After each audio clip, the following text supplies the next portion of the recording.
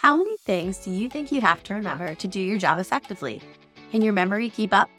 Do people influence your memory? Hi, lab mates. Welcome to the Social Learning Lab, a podcast about social learning at work. In today's episode, we explore the science of memory and metacognition. Hi, everybody, and welcome to this episode of the Social Learning Lab podcast. We are here today with Alexandria Clapp, who is a senior content manager, learning technologies and sciences at the Association for Talent Development, which you may know as ATD. Alexandria is also the host of the awesome podcast, The Accidental Trainer. And if you haven't listened to it already, I highly recommend you check it out. There's lots of great stuff on there. She also comes to the world of L&D through somewhat non-traditional routes. Um, she entered through cognitive psychology and theater, which is really cool. And she has a working interest in memory, which I could use a little bit more of these days. So, Alexandria, thank you so much for joining us. It's always a blast when we get together.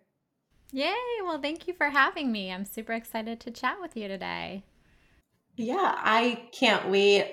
I think we can learn so much from looking outside of our immediate field, and you are just a wealth of knowledge, not only in cognitive psychology, but you're also a bit of a trend spotter in L&D. So I know everybody's going to get a ton out of our conversation today.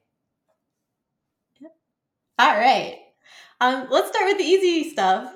Can you tell us a little bit about you other than what I just said in the bio? Yeah, I'll give a little background. I think you summed it up very concisely. I have always had this fascination with the science of learning and memory. I think it started in college. Well, maybe beforehand, I was just interested in psychology, but then I was exposed to the concept of neuroplasticity in college, and that is just so empowering and fascinating to me. I was a learner who didn't have to try hard and things came really easily until they didn't. And then I didn't understand why.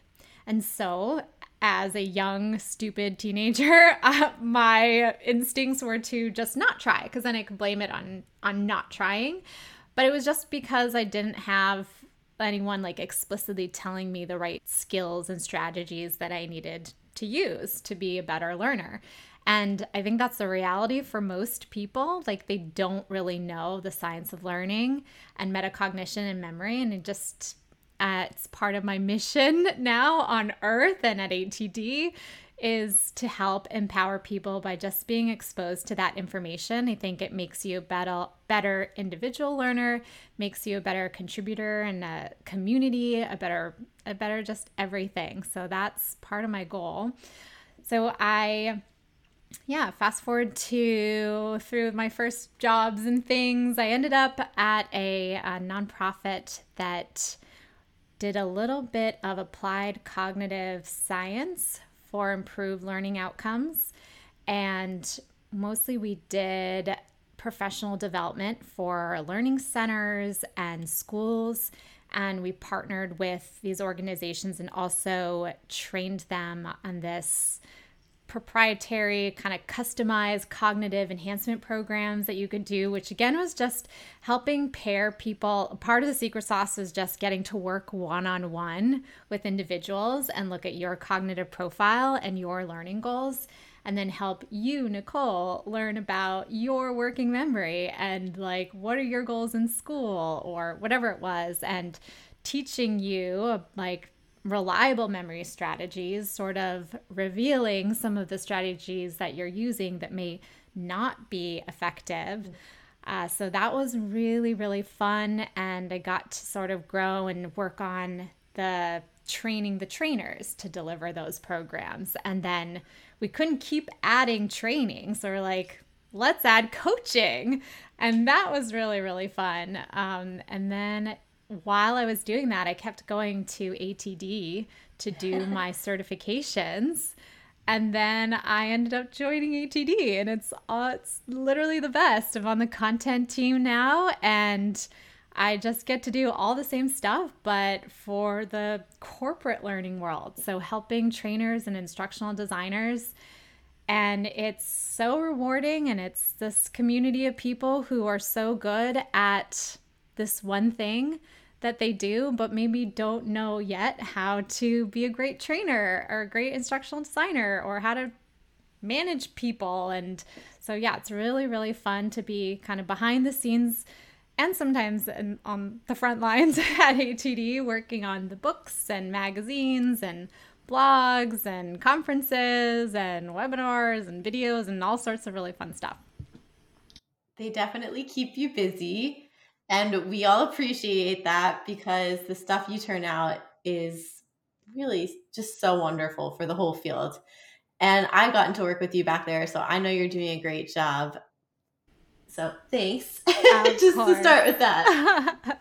Thank you. Thanks for being part of our conference committees and helping be a volunteer to help review. Like, we wouldn't be able to do, I think the ATD team wouldn't be able to do the volume of conferences and professional development resources and content that we do without people like you who are willing to partner with us. And often it's volunteer work to help better the field and put really awesome stuff out there. So thank you in return. It's a social experience. It is.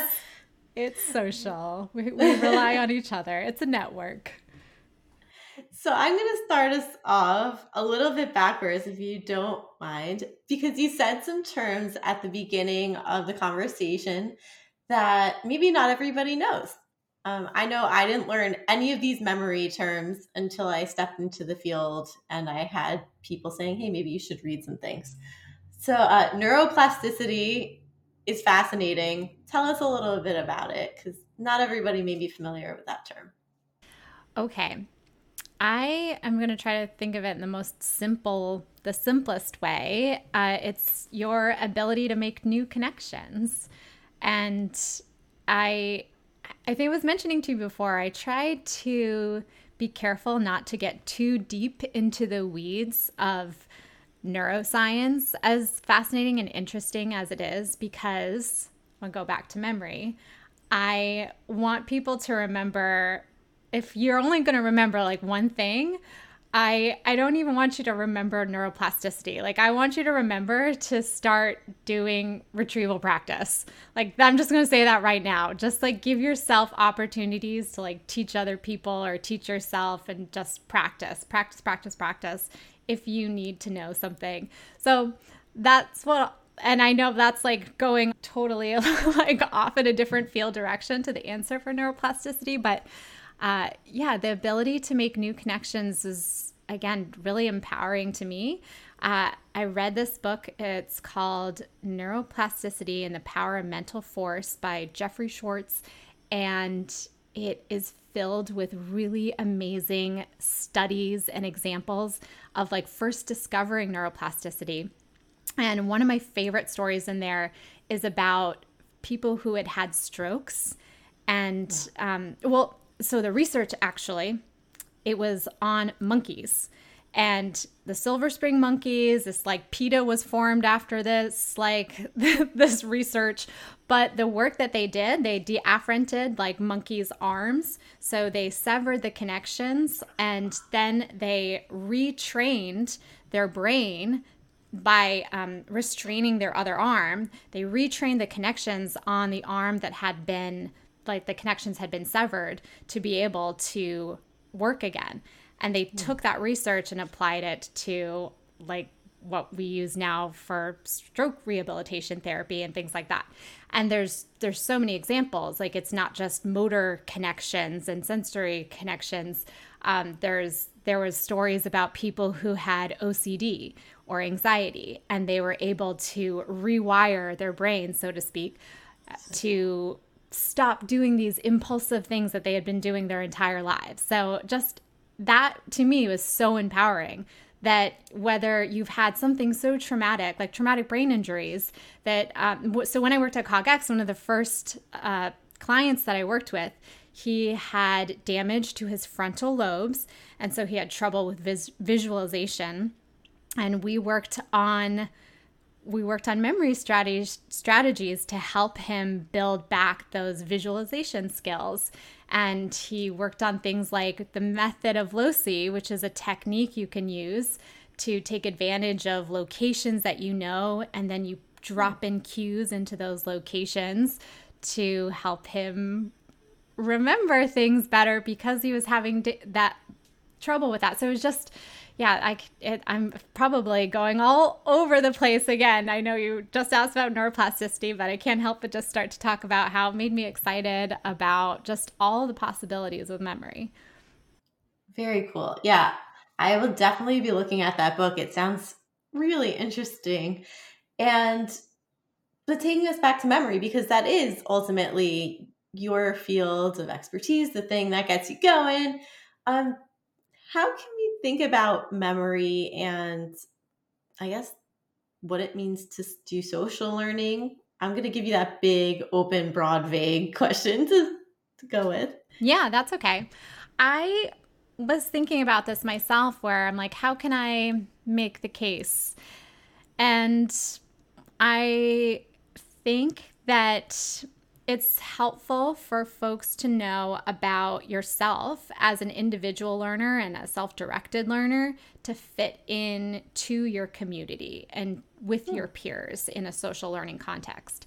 And also, people have the misconception, right, that the memory is like a filing cabinet or your computer where you open up a file and you grab it and then you close it when you're done.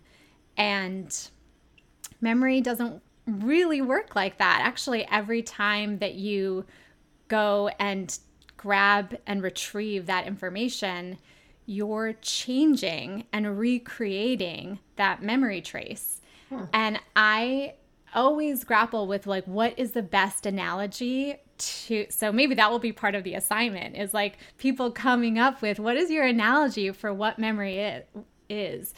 So I've tried, like, is it like a spider web because you're strengthening the memory every time like a new strand is created? Or is it like a running trail where it becomes stronger the more trodden the path is?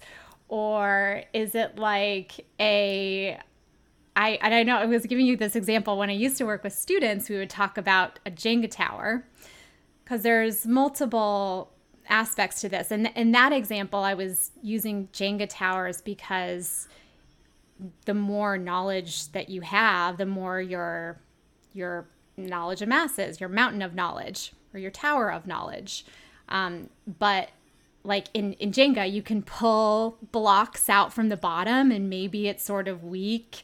And I think that can be a great analogy for memory because sometimes we're resilient. We're able to build connections and continue learning things when we have gaps. We maybe never mastered this, so maybe it's like a weaker connection.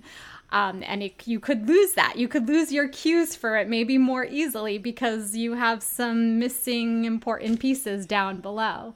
So, yeah. I forget now where I was What was our original question? How is memory connected to social learning? Okay, so let's keep trying here. So that's maybe an example of some like analogies. I like the idea of maybe thinking of it as like a web, because a social network or community can be like a web, or maybe like a mind map if you draw that out and there's just lots more of like lines and bubbles and it keeps growing and expanding. So one of the things it makes me think of as you say that, and the points you're making before about retrieval practice, and tell me if I'm off base here because I'm making some connections. Can this community or this mind map you're talking about be an opportunity for that retrieval practice, or the thing that helps you fill the gaps in your Jenga tower? Ooh, it could be. I think you have to be intentional about creating those opportunities and having part of that, quote unquote, when people say learning culture, or maybe part of your mission with your organization is helping encourage a social learning culture that practice is encouraged, it's expected. And that means that if you do something one time, it doesn't mean you suddenly know it. You might have multiple shadowing opportunities or multiple practice opportunities before you take on said task all by yourself. Yeah, that makes sense. I like the word intentional. Is there any link there, when you talk about memory and intention? I'm taking us totally off base. So please feel free to tell me, like, that's not something I explore in my work, but I just think it's interesting that word comes up when you're thinking about memory, because when I think of memory, I'm like, oh, I don't know that I'm always thinking about the things I want to remember. Yeah, definitely. I know we've talked about this before. If you're looking at the information processing theory models, there's a bunch of kind of different versions of them where to take in input in the very first place, it's going to be visual or auditory stimuli. And a lot of the times there's this joke about memory athletes who they go to memory championships and they're competing to memorize the most information in the smallest amount of time, whether it's 300 random numbers in like 2 minutes or 2 decks of cards and the exact order. Like they do all of these crazy feats. And then they'll like forget where their car keys are or like where they parked. And that's totally normal. It's okay that we like forgot things, or maybe you just weren't paying attention in the first place and you completely missed it. And that is just a reality for all of us, that we're either going to forget things because we have a lot of things going on, a lot of things on our plate, and you can only hold so much at a time.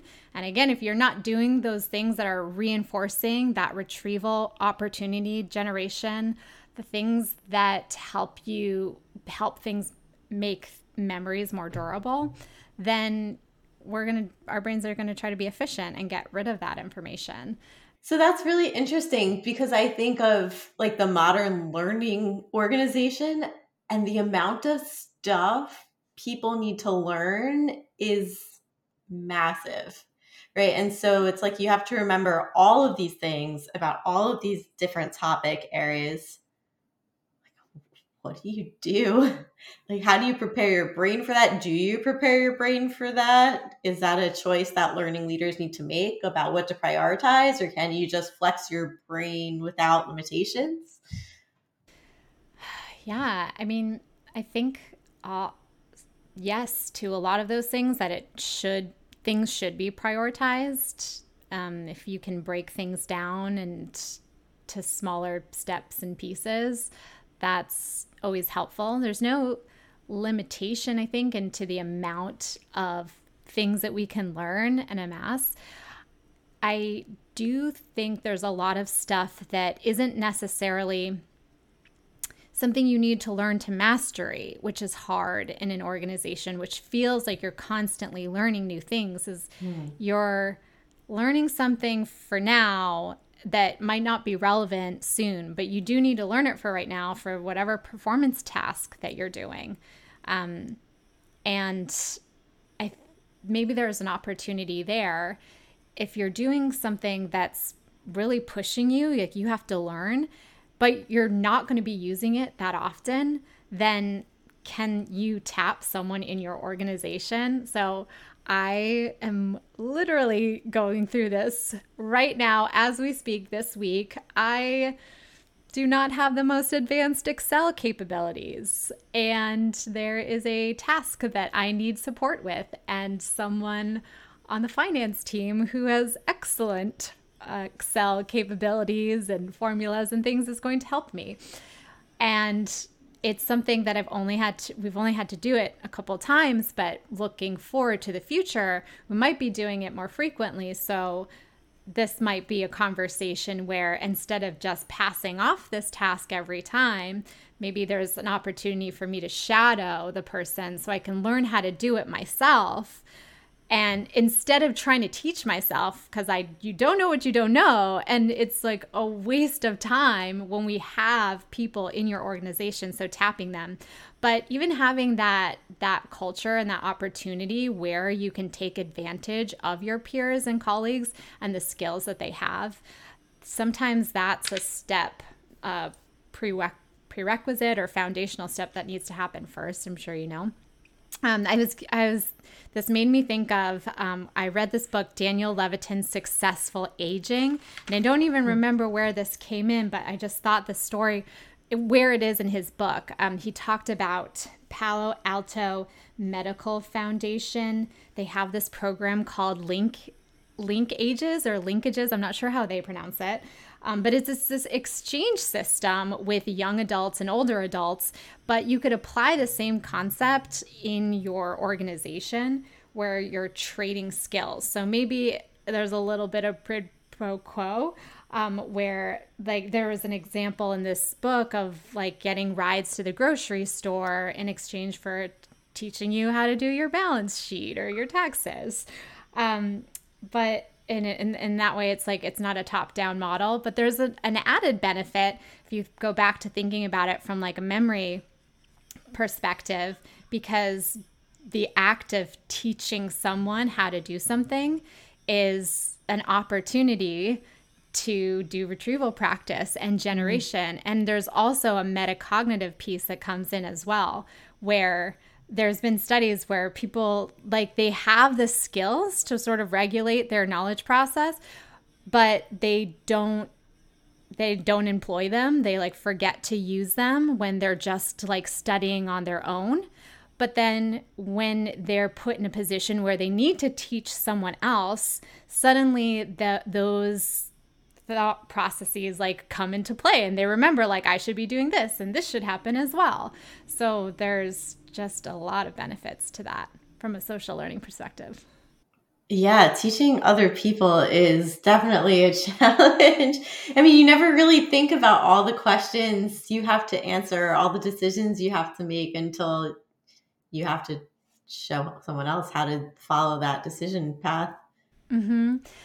We used to call it at CogX thinking out loud, and that can also just be called modeling. It sort of depends, but there's things that's a challenge when you know something really well as an expert. You start to forget how well you know something because, again, your brain's being efficient. So it doesn't need to spend time thinking about every minutia of the tasks that you're doing, where someone who's new or a novice to the task might definitely be thinking about those steps, or maybe not. And then if you're able to tap into someone's brain who can think out loud, or even like walk through asking open-ended questions. What would I do next? What information do I need to do my next task? So even if you don't know, it's hard to remember what those things are to say out loud. That's why I always love to go back to the metacognitive regulation skills and those kind of stages of planning, monitoring, controlling, and assessing. And I'll translate that too, because my husband is a football fanatic. I realized while I was working again with kids, it was like, oh, a good analogy for metacognition, it's like having a coach. But when you're a football fan, there's like a before the game chat, and then like during the game, and then the middle of the game where you like talk about what happened during the game, and then in a post game. So it's like those 4 stages are like metacognition. So like planning, that's the before the task happens. So like, what do I need? Like, what should I have? What do I not have? How will I succeed going into this thing that I'm about to do?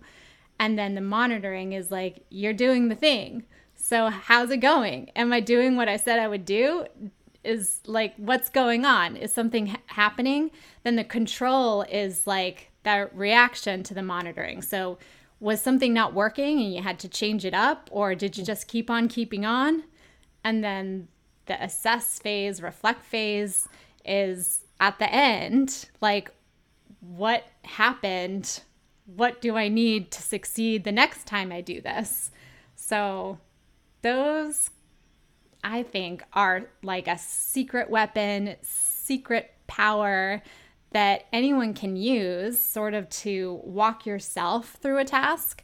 But even if you're supporting someone else to go through a task and you're like, I don't even know, I've done this so many times, I don't even know where to start. You could sort of like use that framework to walk yourself through helping someone else with a new task. I think that is a little bit of magic sauce, because I think of the instructional designer subject matter expert relationship, and just having those 4 questions alone with the SME who's hard to kind of draw information out of is such a powerful moment.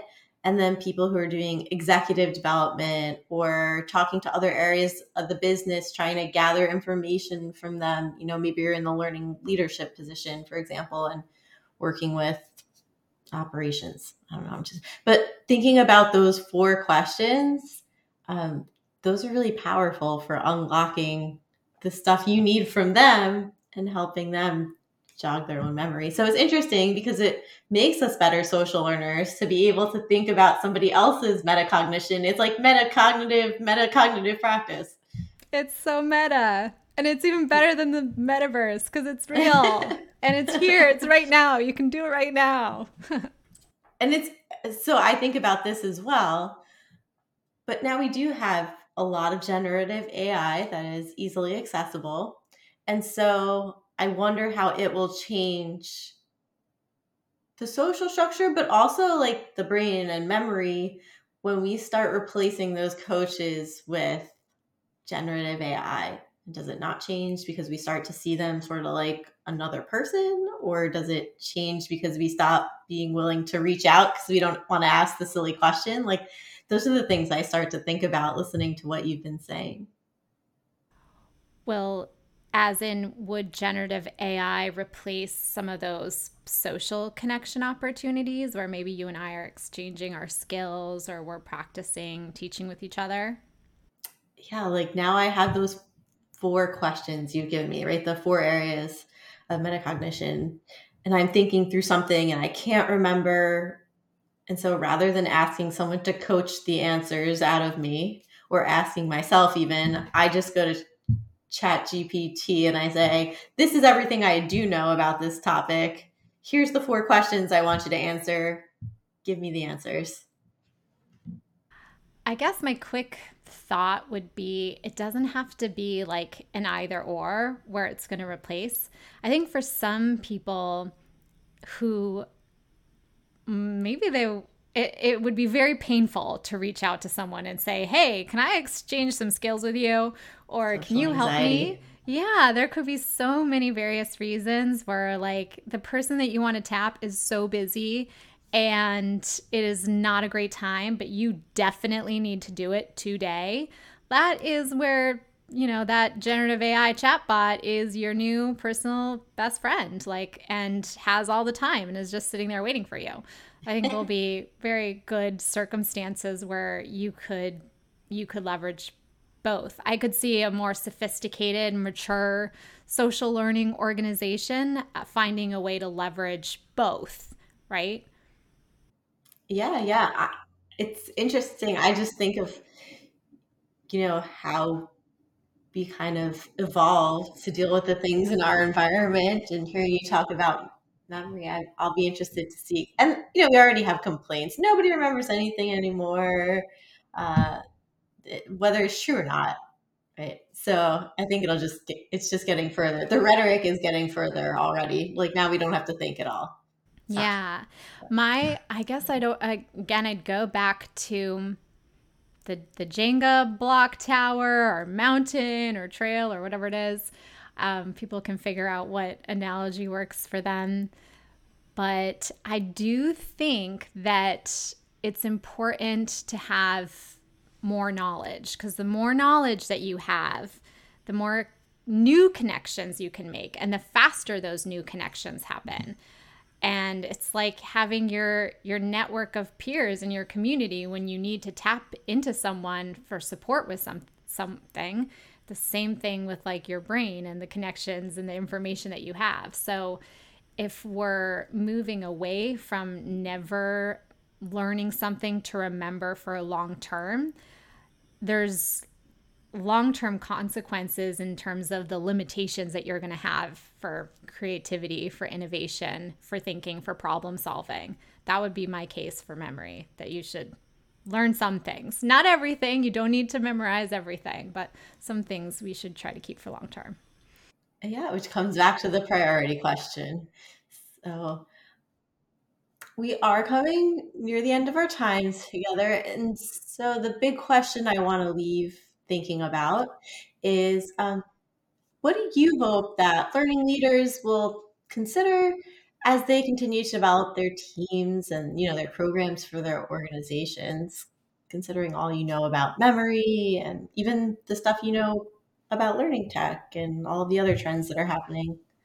Some of the things that we've been talking about, I think a lot about giving permission for time and for struggle.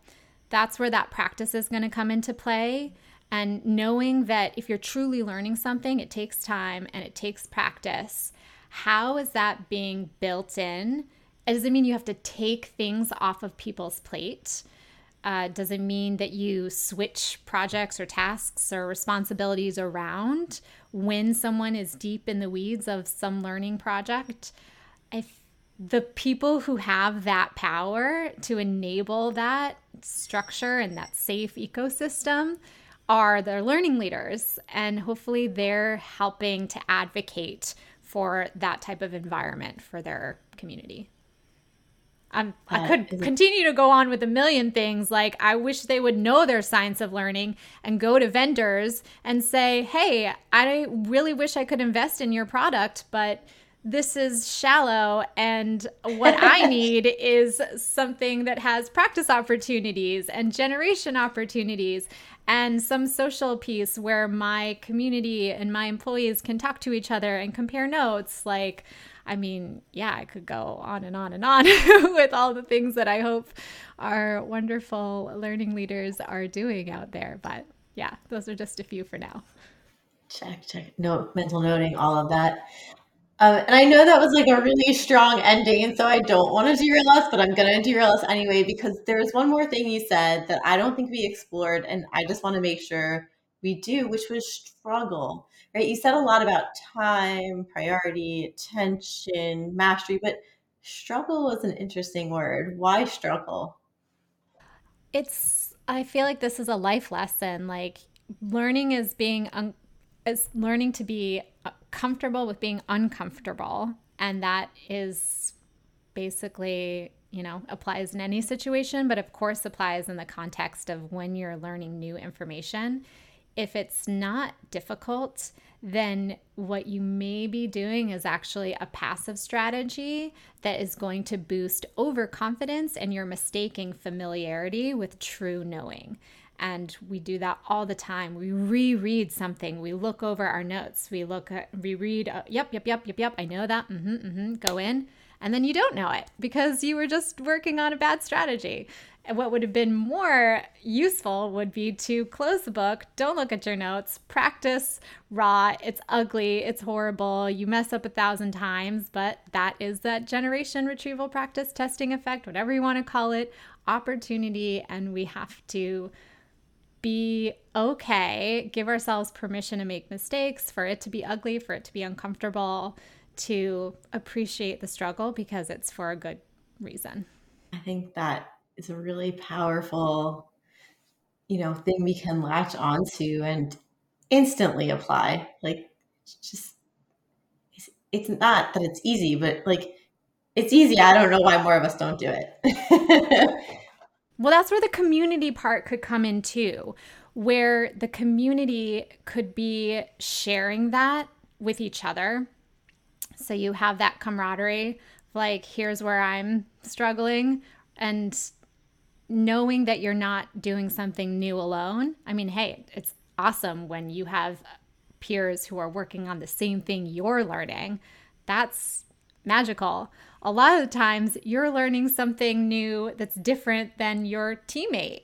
But is there an opportunity where you can cheer each other on and share in a safe space, like what blew up and went wrong, and they're still supporting you, and they're like, this is what went wrong for me. Like sharing some of those things might, be helpful. Definitely. So before I let you go, is there anything I should have asked you or that you're super interested in and just really want to share with the audience before we wrap up? I think everyone should read Make It Stick. You should look into Henry Roediger, Robert Bjork. Gosh, he has really awesome research about forgetting and interleaving and spacing. I wrote a TD at Work guide last year inspired by all my favorite memory research, and it was so hard to try to condense that all into 20 pages. There's so many things that I thought I was going to include that just totally ran out of time for, but I hit on a bunch of some of my favorite things about memory and ideas and strategies that people can use. So I'll share that as well. Awesome. I'm going to make sure everyone on my team has read it. Make It Stick is one of my favorite books and the book I recommend everyone starts with too. So I'm going to give that a double check. Like, go get it. Oh, and I should also say Learning Sciences for Instructional Designers with Clark Quinn. It was the first book project that I got to work at ATD, and I loved being able to be a part of that process and like building out table of contents. And it is a really, really good, fast primer for like a high level overview of all the good stuff for the science of learning. So, Learning Sciences by Clark Quinn. Add that one to your library too. Noted. I don't have that one. Well, Alexandria, thank you so much for being here today. I know I've personally learned a lot, and I hope that everybody listening out there is thinking about how you're going to apply, the science of memory and the science of learning, and how you're going to think about creating those opportunities for practice and struggle, and not necessarily struggling alone.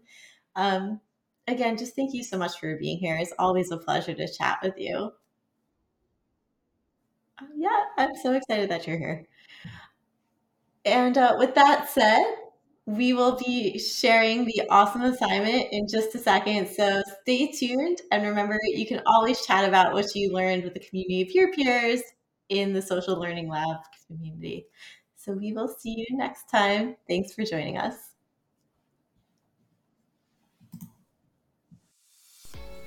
Were you able to remember all that? Let me boost your memory with the big takeaways.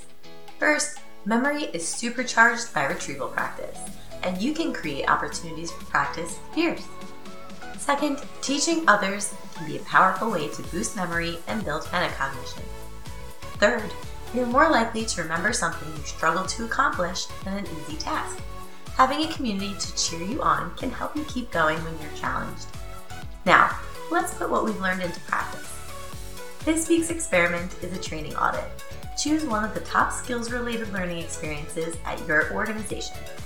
It might be an online course or an in-person training or a piece of content, whatever it is. Determine whether the major concepts are memorable. Use the short assessment worksheet to help you decide. Then, come up with one way to improve how you implement that training in the future. And finally, share your results in the Social Learning Lab community on Facebook to get feedback and insights from peers, and maybe even boost your memory on memory. Well, thanks for joining us, and please, if you enjoyed this episode, give us a review, like, subscribe, and share it so we can continue to build a supportive group of learning enthusiasts. Until next time, keep making learning that matters.